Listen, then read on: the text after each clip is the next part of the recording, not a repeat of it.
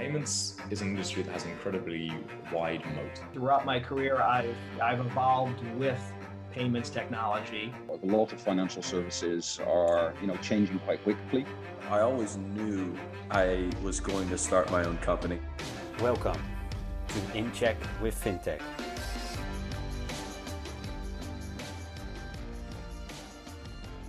Welcome everyone to a new episode of In Check with FinTech organized by PCN. My name is Rogier Roepen van der Voort, and on this show we interview people from the FinTech space to talk about the most exciting companies, hot topics, as well as the latest trends and developments. This week we have a very special guest on the show. It's the editor-in-chief of Money 2020, Sanjeeb Kalita.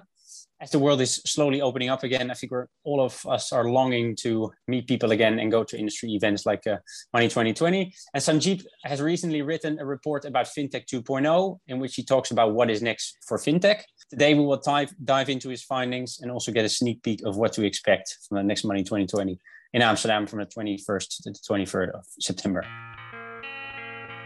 Money 2020 is the premier show on the industry calendar where C-level executives, renowned speakers, innovators, and disruptors from across the world drive change in the future of money.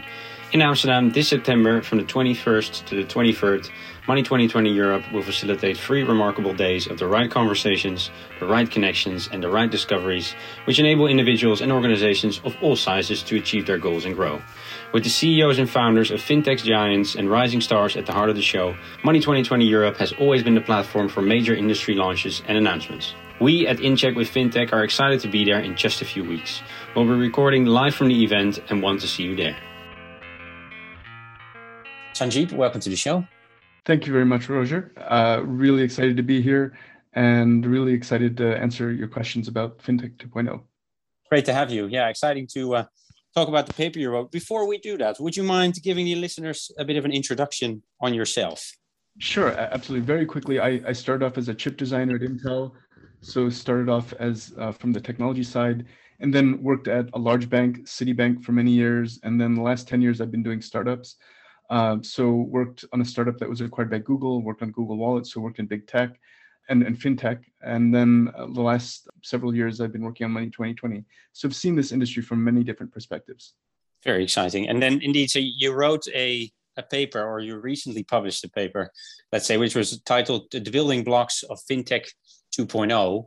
How did you decide to start writing on this topic? Actually, about 10 years ago, during the financial crisis or after the financial crisis, a large California VC firm asked me to put together my thoughts about payments. And I put together 5 trends and listed 3 companies in each of the trends. Looking back 10 years, if one had invested $1,000 in each of those 15 companies evenly, so your $1,000 would turn out to be $400,000 today. So over an 84% 10-year compound annual growth rate, nearly doubling your money every 10 years. So first of all, I was surprised, but then also coming out of the pandemic, I was like, okay, we're in a similar point collectively where we've had a chance to reassess and challenge previously held beliefs. Also, I felt it was like a springboard for the new era. That's what really drove me to, take a look at the industry, look at the ecosystem, and do so globally, and try to put some of my thoughts onto paper. Great. So FinTech 2.0 is basically the next chapter in FinTech. Exactly. Great. Yeah, because in the paper you talk about, or in the report you talk about FinTech 0.0, 1.0, and 2.0. Can you talk us through maybe the timings and the characteristics of each in short? FinTech 0.0, I would, that timing was around the turn of the century. So the late 90s, the 2000s, and thinking about the .com boom and bust actually. And there's a big economic disruption in terms of internet, in terms of connectivity, in terms of consumer behaviors with .coms and internet. And then fast forward to about 10 years to the financial crisis. At that point, I think there's a lot of movement into assets like housing and looking at data in different ways. Sort of a bit of recognition that the banks might not have been doing as sound a job in some of their due diligence as one might have expected. Once again, that also caused a collective pause of the industry. we're coming out of the pandemic. We've seen the last 2 years of accelerated digitization of financial services, digitization of commerce, digitization of the consumer. Additionally, I think there's a lot more, I'd say a little bit more introspection collectively in terms of what we hope to get out of the era ahead. And I think that there's going to be several changes from the macroeconomic environment, from the technology perspective, as well as sort of the infrastructure perspective. So basically each kind of chapter, if you will, is marked by a big world event, right? The FinTech 0.0 was dot-com bubble. FinTech 1.0 was a financial crisis. FinTech 2.0 was the pandemic. Exactly. If you look at those numbers, I mean, I have the report obviously in front of me, but it's astonishing to see the rise of some of the figures that you mentioned there. So you look here at the internet users, FinTech 0.0, it was only 5.9% of the world population. Today, it's around 64% of the world population. Global e-commerce volume has, I don't even know about how much it has doubled, but from 61.5 billion in the dot-com bubble to 3,600 trillion right now. So massive. It's interesting to get all of these numbers in a single place because, for example, internet users might be in one view, e-commerce is in a completely different view, and then even looking at population and so forth. But when you put all of these things together, that sort of puts it into the proper perspective. So like FinTech 0.0, the average internet user was likely based in the US, potentially a college student or potentially someone who has a lot of money. They're the people that are the most, that's the average internet user. Whereas today, the average internet user is likely going to be in Asia, likely going to be working class, likely using their mobile phone to access the internet versus a desktop back then. So it's a very different world. And it's, I think really, when you think about what it means at the individual level, that's sort of when a lot of this stuff comes to life, I think. Exactly. Yeah. And FinTech, as you talk about in the report as well, it's been trying to solve certain problems, right? Can you talk a bit about maybe the typical problems that FinTech has been solving, and if you have even examples of companies? And for example, if we look at something like payments is a sector that I would describe it as that they chase retail. In 0.0, companies like PayPal trying to capitalize on the shift towards digital commerce. Then 1.0 with mobile platforms, you had companies like Square that were enabling mobile payment systems. We're looking at things that are maybe more embedded. You have things, companies like Uber in the West, or maybe even Grab, out in Southeast Asia, that are attempting to, once again, incorporate that payments into that traditional, into that main retail system. But then you get to something like lending. And I would describe lending as something that, chases data, tries to innovate on business models. So for example, you go from something that's more of a bank-based lending system, and then in 1.0, you get to like some of the P2P lenders like Lending Club, to like companies like Affirm and Klarna that are, using digital data to as a primary springboard to make that lending decision. Yeah, it's to your earlier point about the likes of Uber and Grab, it's non-fintechs basically becoming fintechs, right? It is more embedded, as you say. I think it's also sort of, I'd ask your listeners to think about how much more stimulus they might have competition for their attention now than they did, even 10 years ago. I sort of feel sometimes a bit ADD, when I'm waiting online, I can't just wait in line. I pull out my phone and I have to be engaged with stuff. So I find that, when you're able to incorporate things that were conscious decisions before into unconscious behaviors, actually seems a bit of the winning formula, at least for the current era. It's a bit of trying to take prior conscious decisions and making them into subconscious behaviors now. And I think that's going to be the winning formula right now and ahead. It's clear that fintech has had an impact on our lives, whether it's indeed us being more addicted to our phones, or whether it's us having better access to money, to credit, stuff like that. It has made an impact in different ways, I guess. Yes. So you identify certain key drivers, actually across all the fintech eras, if you will. Can you talk us a bit more about that? So you talk, for example, about macro environment, right? The biggest thing with the macro environment is it's consumer attitudes and behaviors, and then regulatory environment. 20 years ago, if there was an upstart, there was actually a pretty good argument that the banks were maintaining and protecting the system. And then you get to a point where with the financial crisis, that sort of blows that assumption up.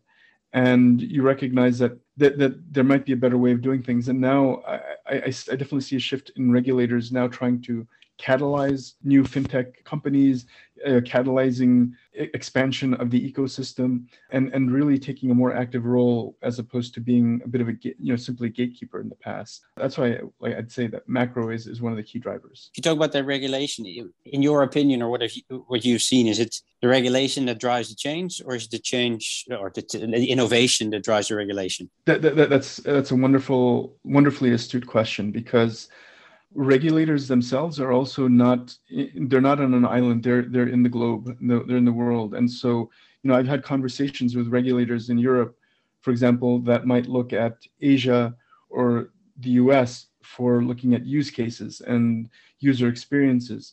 Whereas I'll talk to regulators in, let's say, the US, and they will speak to some of the actions by European regulators about what they're doing well. So I think that there's a bit of a race to the top as opposed to a race to the bottom. Regulators are taking a more active role in terms of how to create and foster ecosystems that push forth the industry. You also talk about application. We shortly talked about that earlier, kind of what the technology is being used for. What have you seen there? Why is that a key driver? From an application perspective, I think one of the things there is, so for example, think about media for a moment, and one of the common behaviors globally, and I've done this myself personally, is like just binge watching streaming services, as opposed to going to the movies, as opposed to going to concerts. So you have something that is quite different, and in that context, how do I think about buying something? How do I think about getting something? So for example, in a movie, I might buy some popcorn and a soda, whereas if I'm streaming stuff at home, I need to think about that beforehand. More likely than not, that will be shipped to my house as opposed to me going out somewhere to get it. So I think that's why the applications that the consumer and businesses reside in is a key driver in terms of how to inject financial services into that experience. That makes sense. Would you say that financial services is then, to relate to your metaphor there, has become more on demand? Absolutely. It's definitely been more on demand. You look at things like, let's just say, take credit cards, for example. Credit cards used to have a single mode of operation. You pay, you purchase something and then it gets added up, and then you pay some amount at the end of the month, maybe carry some balance.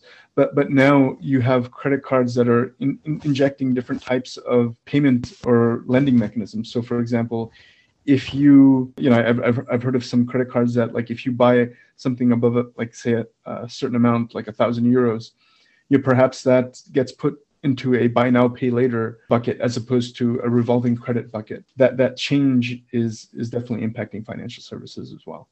Yeah, exactly. Yeah. And then you talk about two other key drivers, technology as well as information. Can you talk us through those two as well? The biggest thing that I'd call out as far as technology is, thinking about the edge and what happens at the edge, and edge being defined as, let's say consumer or end business user. With the .com era, it was predominantly just reading data and responding to data that gets sent back and or organized there. And it's a bit of a more of a read mentality. And then going to, when you have the mobile phone, for example, you can capture your location, you could capture barcodes, you can capture pictures, and so then that gets sent back to the centralized system. So a bit of read-write.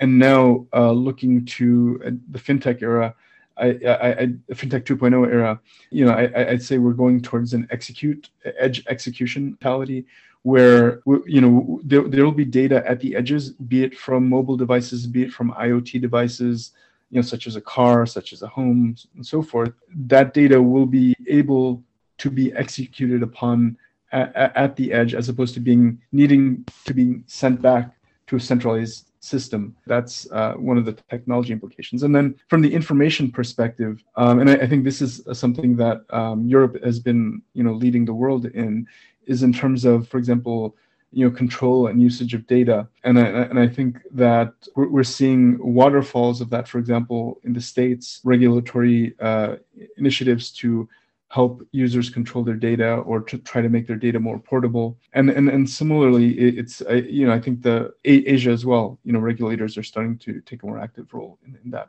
perspective too. Very interesting. The conclusion that I draw from this is that technology, information, and application are more technology driven, if you will, whereas macro environment is more human behavior driven in a way. And of course, then the economic disruption, which, the pandemic we didn't really have control over, but less technology driven. So there's 4 clear elements, of which one is more human led, and then the other 3 are really technology led. Is that the right conclusion? There's obviously a little bit of interplay, but I think as far as like thinking of where the fountain from which a lot of these ideas come from. Then on the back of those kind of key drivers, you came up with the building blocks, right, for FinTech 2.0. Let's start with, so you had the A, B, C, D, E of the building blocks. Before we dive into each of those, how did you get to these?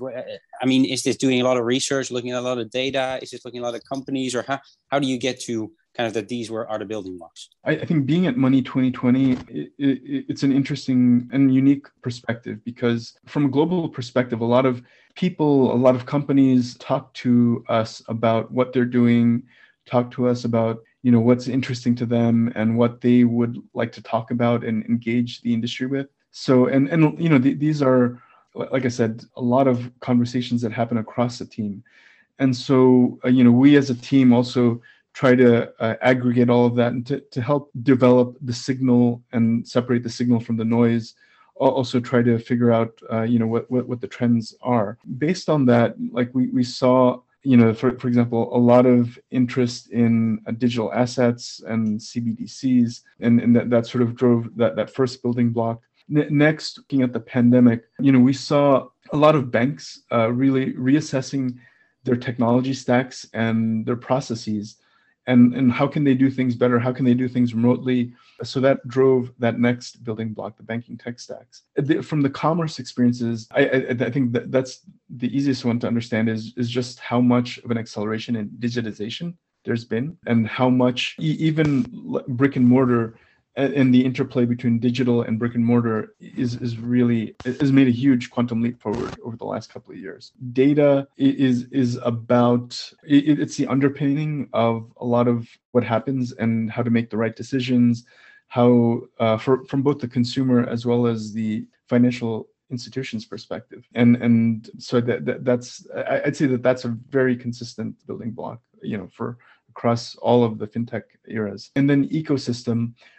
Because precisely as you called out, there's an expansion of companies that are traditionally not viewed as fintechs or financial services firms that are incorporating financial services into their value propositions. That's why the ecosystem will get bigger. So then talking about those predictions specifically, right? What's the prediction that you make for your assets and your CBDCs over the next couple of years? Yes. So I think that's one of the, I don't almost say like thinking about assets and CBDCs, even, 2 years ago, it was, I described it a bit of a fringe topic and potentially something that I'd say most central bankers were a bit wary of. But, my prediction is that within 3 years, 5 of the world's 10 largest economies will have central bank digital currencies or CBDCs in market. And it's a bit of a case where if one major economy does that, I think a lot of the other economies will need to follow suit. Otherwise, that has implications of potentially driving more volume to a specific currency. Then if we go to thinking about banking technology stacks, my prediction is that within 3 years, banking tech stacks will be predominantly cloud-based, with significant elements of core processing being open source based within 5 years. And I think that the driver in that is that as I mentioned earlier, that there's going to be a lot more execution being done at the edges, and I think that will sort of drive us away a bit from the standard mainframe centralized systems that we've relied upon for 50, 60 years onto newer tech stacks. And then if we look at commerce experiences, my prediction there is that within 5 years, personalized cross-platform digital algorithms or super agents will represent 20% of retail commerce transactions. And actually that's this is probably something that is furthest afield from what I think we're used to. I guess that there's a couple of things here I want to call out. When I say super agent, a super agent will be beholden to the consumer as opposed to a large company. And it's a bit of a case where so much of the world runs on algorithms, and these algorithms are controlled by other companies. I do think that there's a bit of a collective recognition of how much the algorithms control us. And I think there's going to be a bit of okay, how do we control the algorithms so it's in our best interest? Like I said, this is probably one of the most out there things, but I do believe that this will happen. Just remind us now, what's a super agent exactly? What do you mean by that? Yeah, so a super agent might be, so say for example, we have things like Alexa or Google Assistant, or things that are controlled by the respective companies that help us figure out what's good. But in terms of the definition of what's good, what's good is because of the ownership. It's defined as what is good for that controlling company. It's not necessarily what's good for the consumer. So I think that, and this is also part of. Goes a bit hand in hand with regulatory initiatives like open data, putting consumers in control of their data.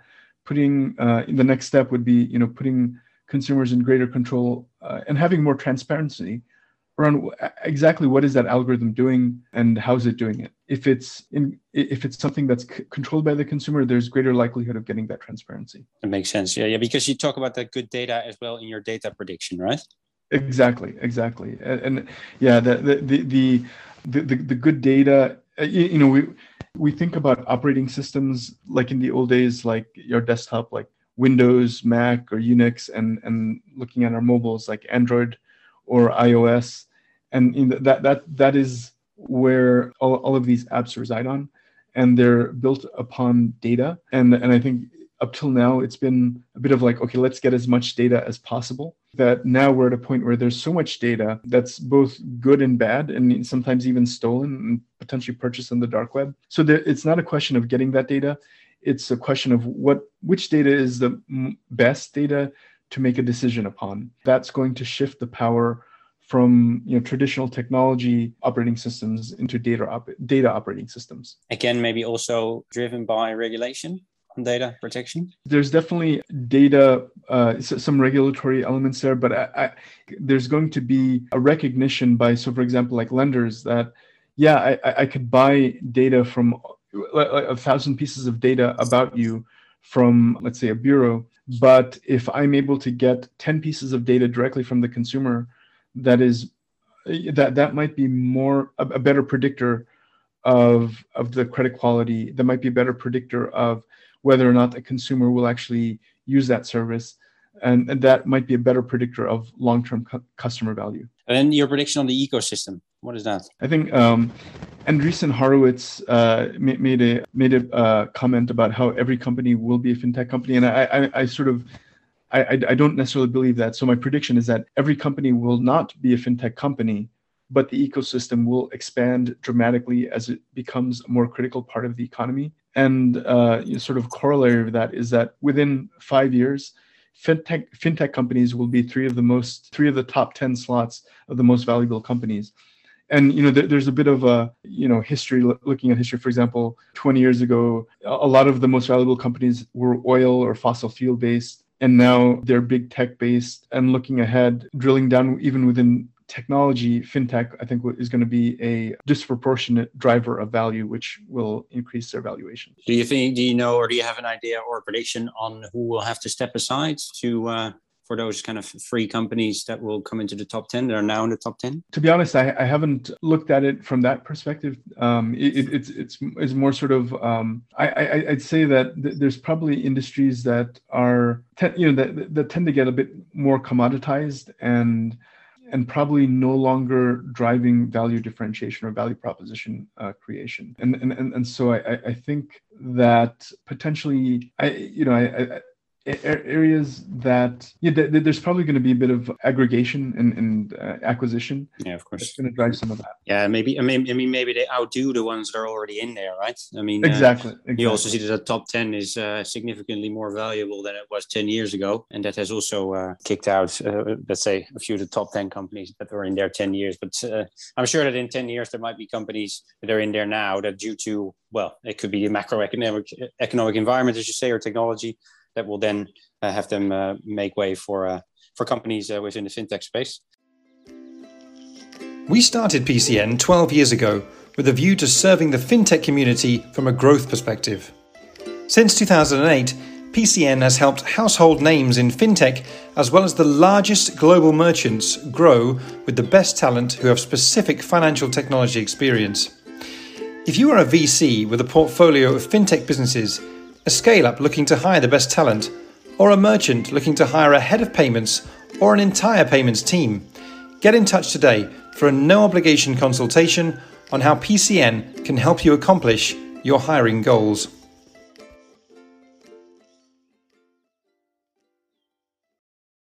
Great. So you have predictions on the assets, the central bank digital currencies, the banking technology stacks, the commerce experience, data, and the ecosystem. Which of those five do you think is the most likely? I think that I'd say that I'm obviously biased here in the sense that I think that all of those will be the most likely. But I would say that the data element, I do have a strong sense that I think collectively, we're going to look at data in a very different way. I think the way that we've looked or started to look at data over the last year or so has already changed. Imagine what will happen in the next 3 to 5 years. Absolutely. And it's sort of even, thinking about things like podcasts, this is an amazing ability to engage with a potentially very selective audience on a regular basis, and like podcasting itself is just it's going to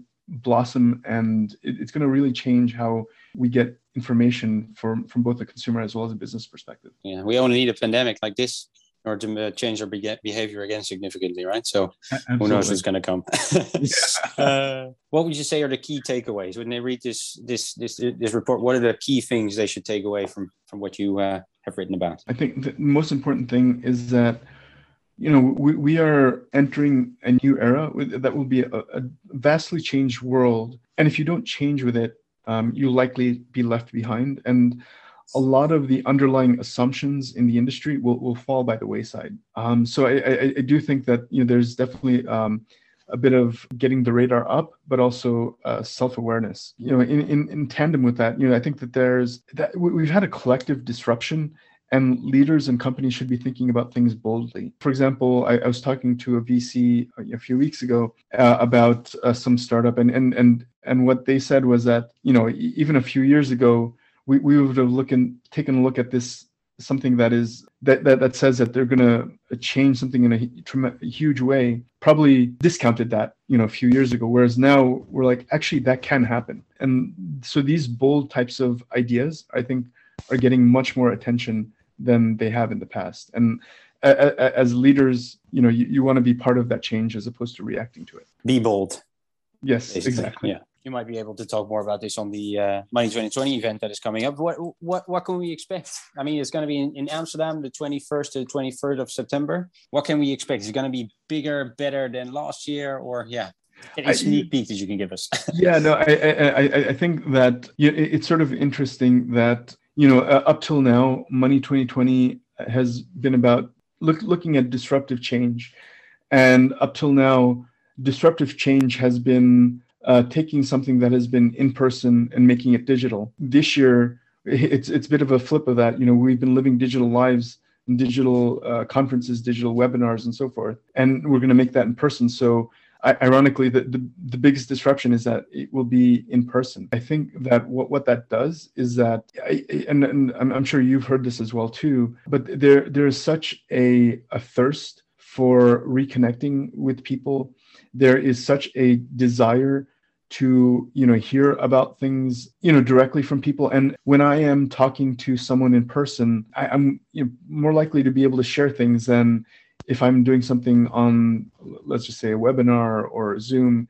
There's probably a little bit more of a reticence to talk about things. So I think that there's going to be a lot of amazing conversations. And what we've done with the agenda is really we followed that trend, and rather than trying to look at an incremental improvement of last year's agenda, we're looking at what is the world going to be, a few years out, let's just say 5 years out. And then if the world is going to be like that, what do we need in place? And so it's a bit of what do we need in place, and then helping create that bridge of fostering the conversations that help us to get from here to there. I don't want to get too abstract, but it's a bit of like trying to present the vision and then really having concrete conversations about how we get there.